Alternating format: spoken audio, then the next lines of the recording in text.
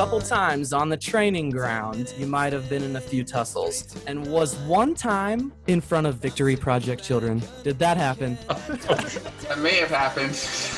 I didn't care for a few tackles and then an elbow. Yeah, and I'm not proud of it. I'm not happy, but as I was on top of him thinking some sort of chokehold, I look up and there is a group of children on the sidelines looking up at me.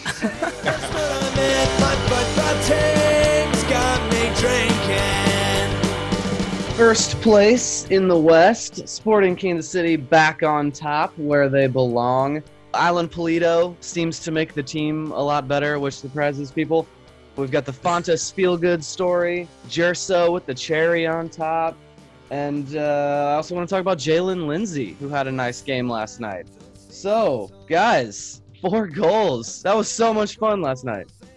Yeah, we needed that, didn't we? We really needed that. Yes. I really appreciate them doing all the goals on my end where I had to shoot from, so I appreciate that, guys. Oh, yeah. Nice. I didn't even think about that. That was their inspiration, actually. Halftime. How were the pictures you got? Yeah, I'm still going through a bunch of them, but I got a couple of interesting ones, I think.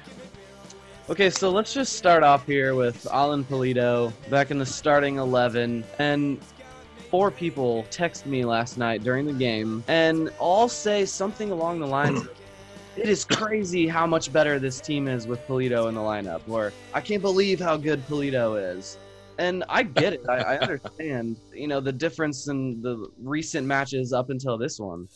But it's the only shocking thing about that is your friends are just coming to that realization. Yeah, I know. That's true. But I get what they're saying. You understand that sentiment. It's just it's a dramatic difference. It really is. Yeah, it's like $10 million. He makes the team $10 million better. I think it's only like 3 or 4 million better, man. But but still, I do like that Pulido has proven to the people spending the money and the ones that did give this a next level investment.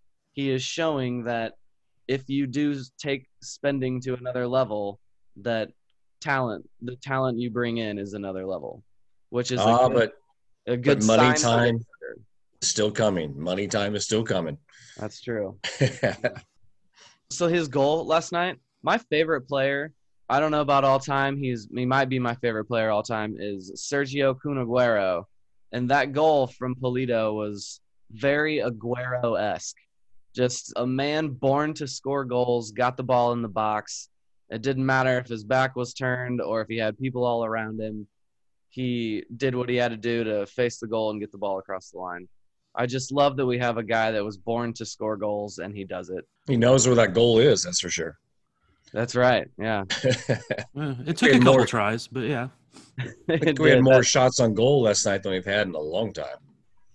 Yeah, and it was starting to feel like all of those other games, but that's why they bought Alan Pulido, was to fix that game, and he did. So it works. Spending money works, guys. And once you open it up, it opens up. That's always the problem, is getting that first one. Yeah, and that's the way it has always been for Sporting, seemingly. Well, can we talk quickly about that front 3, though? I mean, that's a pretty dangerous front 3. Yes. Busio on the left, Johnny on the right, and Pulido in the middle. That's formidable. But also, so is Kyrie Shelton on the left instead of Busio. Well, he's going to bring that just completely more punishing kind of style than Busio will bring. So yeah, I thought it was really funny. I was searching for the right GIF that symbolized what I was trying to do, but I couldn't find one. It's just so funny. You're down. I think they were down at 2-0 at that point when Kyrie came in, and it's just like, if you're down 2-0 against this team that has just been dominating you, and then you bring in Kyrie Shelton, that just, oh my gosh, that just has to be such a punch in the face. And almost literally to Rubio. Yeah, yeah. Actually, he just extended his arm, but it was legit. Yeah. All right. Did you see the hate for Rubio on the comments? Oh no, I didn't. On the Blue Testament, yeah. I was now reading that he's about on the other team, I really can't stand him. People said. Yeah, I didn't like his antics. I didn't like his antics here, but now I hate him. Yeah, I do not like him at all. I wasn't the biggest fan of him here, and that is a good way to put it. His antics, just his mannerisms annoy me on the field. I don't like him. I don't like the way he carries himself. Who was all the people calling for him to start all the time when he was here? Yeah. There was that brief period he had a good goals per 90 off the bench, and that was when he was. Yeah, and he always scored off the bench, and when he started, he didn't score. So he was a good off the bench guy. Man, how far we've come. Hoping Diego Rubio turns a corner and becomes a really good striker versus a badass Mexican Alan Pulido. Okay, yeah, let's move on to Andreu Fontes, the feel-good story. He was seemingly in the doghouse for a long time, at the bottom of the pecking order for Vermes, and then working his way back, got hurt, and finally made his way back to the bench and got his moment, and it paid off. Ball fell to him in the box, and he put it home. That was glorious. It was a nice finish, too. I mean, it wasn't easy. Wasn't easy. The ball was like really high up. He had to strike it like at the height of his hip, which a defender is often going to mess that up. And he's got a wee bit higher hip than others. Yeah. How many forwards would have just placed that over the net, like 50 feet over? Like Diego Rubio. Ouch. Jerso, Johnny Russell, Kyrie. Yeah, we could probably name So it. we're gonna talk about Jerso later. Is Jerso making sure that we're not allowed to like make that joke about him anymore? I hope so. I hope so. Anyway, Thad, you were mentioning Fontes, his post-game presser. Yeah, he was. Somebody asked a question about how he was. How it felt to get over the injury and stuff, and he kind of talked a little bit about how nobody really knows how it felt except maybe his wife and kids, because he was going so long without playing and he was hurt and trying to recover, because I think he's been hurt a lot more than people even realize. So he's been struggling for really even before he came here with some injuries. So if he's healthy, he is definitely competing for a starting spot. If he's healthy and back to his form, he's still not going to be the fastest guy in the world, but a little speed around him, he could be really, really good. That all cannot be discounted. I mean, his family had been here for a year at that point, but they're in a foreign land across the world. A pandemic has broken out. He's struggling. He's not on the field. He's injured. Like that takes a lot of mental strength there to stay on top of it and get back in the good eyes of Vermes, I think. That could be an article, huh? Yeah, I was mentioning that earlier. Somebody should write that. Yeah. We should just speak it out here and pretend we wrote it. Yeah, and see, I don't even want to say he's in the doghouse. I think just because of his injuries, he wasn't. There's a difference between being in the doghouse because of mental mistakes and being hurt and not being able. He made maybe not the doghouse, but he definitely was at the bottom of the center back depth chart, or he fell to that far at one point, whether it was because of injury or what. But. So, okay.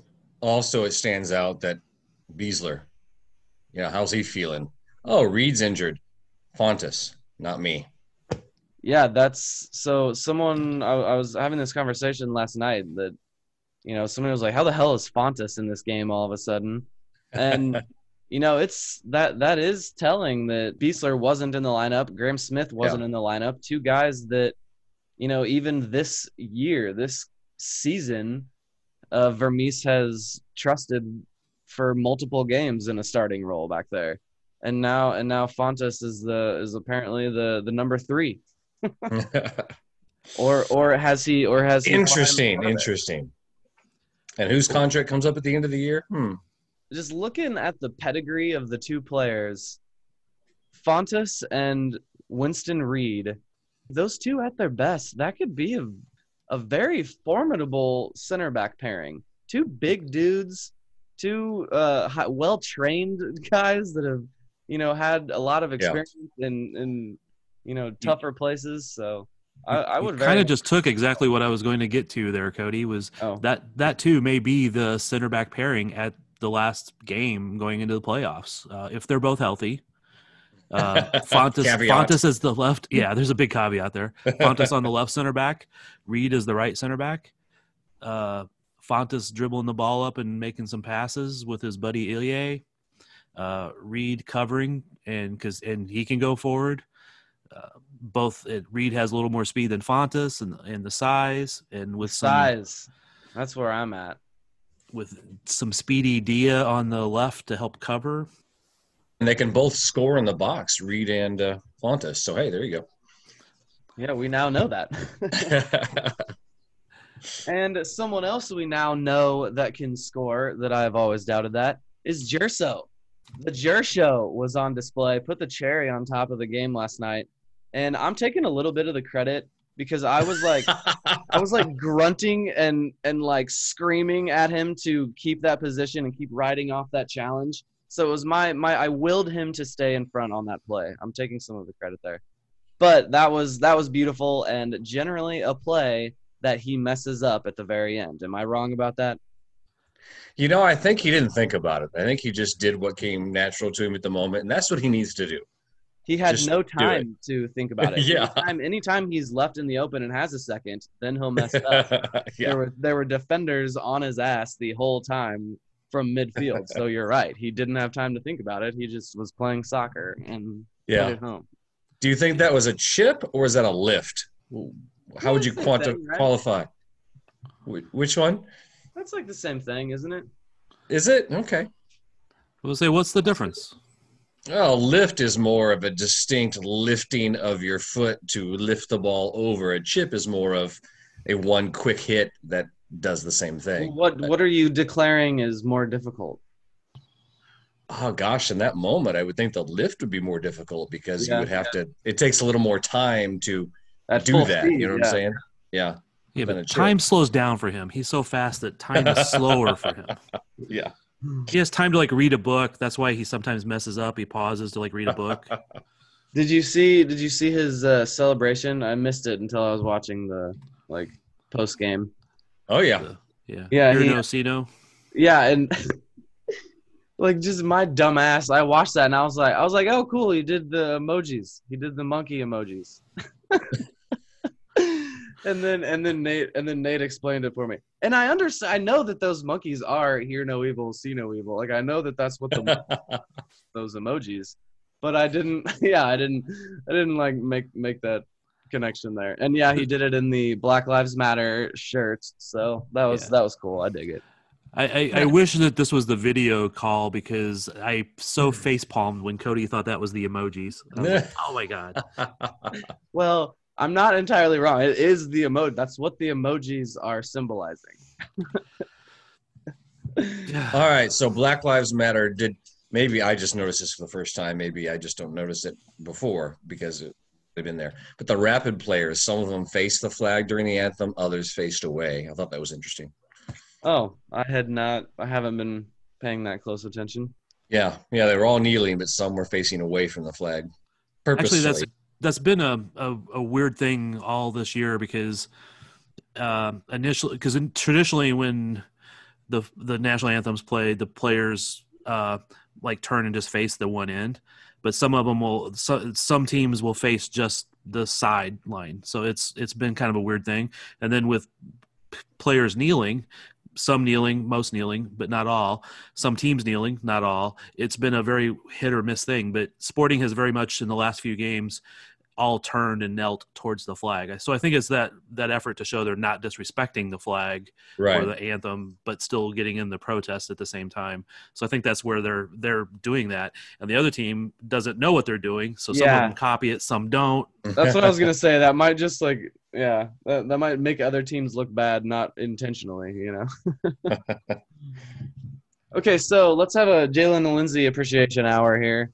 The game started. The first note that I wrote down of this game was how terrible of a cross that Jalen Lindsey had. And I was like, all right, come on. The early one, yeah. Well, I was like, we need you to be better than this. And then, as the game went on, he played really well, turned in a really good performance there. Some good defensive moments and on the attacking end as well. I mean, who didn't have a good game last night? But yeah, I The guess referee. early Yeah. especially. I thought it was going to be a disaster early on. Yeah, that's But, another one. Twitter was ablaze with people complaining about the referee again and tinfoil hats and they're against us and In some fairness, because I had the same criticism, like why didn't he make that same yellow to Warner as he did to Dia? Looking at the photos this morning, I see Dia more in the air coming in than Warner coming through on the ground sliding in. So there was perhaps, because I have almost the exact same angle on both of those plays. Maybe he saw that just a little bit differently. Like Dia was a little more reckless than Warner was. That was Warner, right? I think it was. not making excuses Yeah, it was. for referees, dude. All right, It's- back to Lindsay. Sorry to interrupt there. Yeah. So yeah, that is exactly what we need. There's no other option right now. If this team is gonna win a trophy here, he has to turn in performances like that. Yeah, he was. Agreed. He was pretty much the entire back line was good. So I Mhm. mean, if you're asking who was not good, Yeah. it's hard. It's hard to say. Puncec and Busio somehow were the only two on Foot Mob that did not get a 7+ rating. Yeah, it's bad to say Busio wasn't good last night because he was good. He just wasn't. Wasn't as good.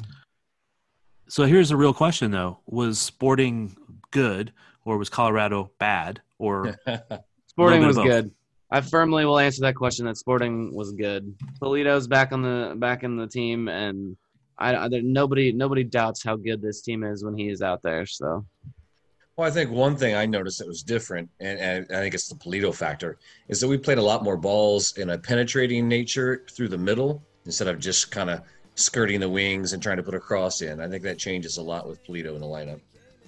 yeah, and maybe passes from Roger Espinoza as opposed to where Busio was generally going with it. Yeah, could be. Yeah, Roger is pretty insightful.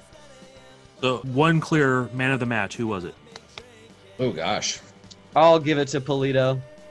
Robert? 3. You go, Thad. 2, I gotta 1. think about that. No. 3, 2, 1, go. Gut instinct, go. A gut instinct is either Polito or Russell. I think Russell is very active. He attracts so much attention, and that opens things for others. So if I'll not go with Polito, Russell. I'll go with Fontes because he didn't even know he was going to be starting, and he comes in and plays that well. Feel good, Fontes. I like it. Okay. So be sure to follow us on Facebook, Twitter, and Instagram at Blue Testament KC, and join us at thebluetestament.com and leave us a comment. And we'll talk to you next week. Go Sporting! Don't seem so tough. And 3 own goals ain't all that rough. Our skipper has just been sent off. Supporters strong have all gone soft. My football team's got me drinking. My football team's got me drinking. My football team's got me drinking. Give me beer or whiskey, wine or gin, anything to shake this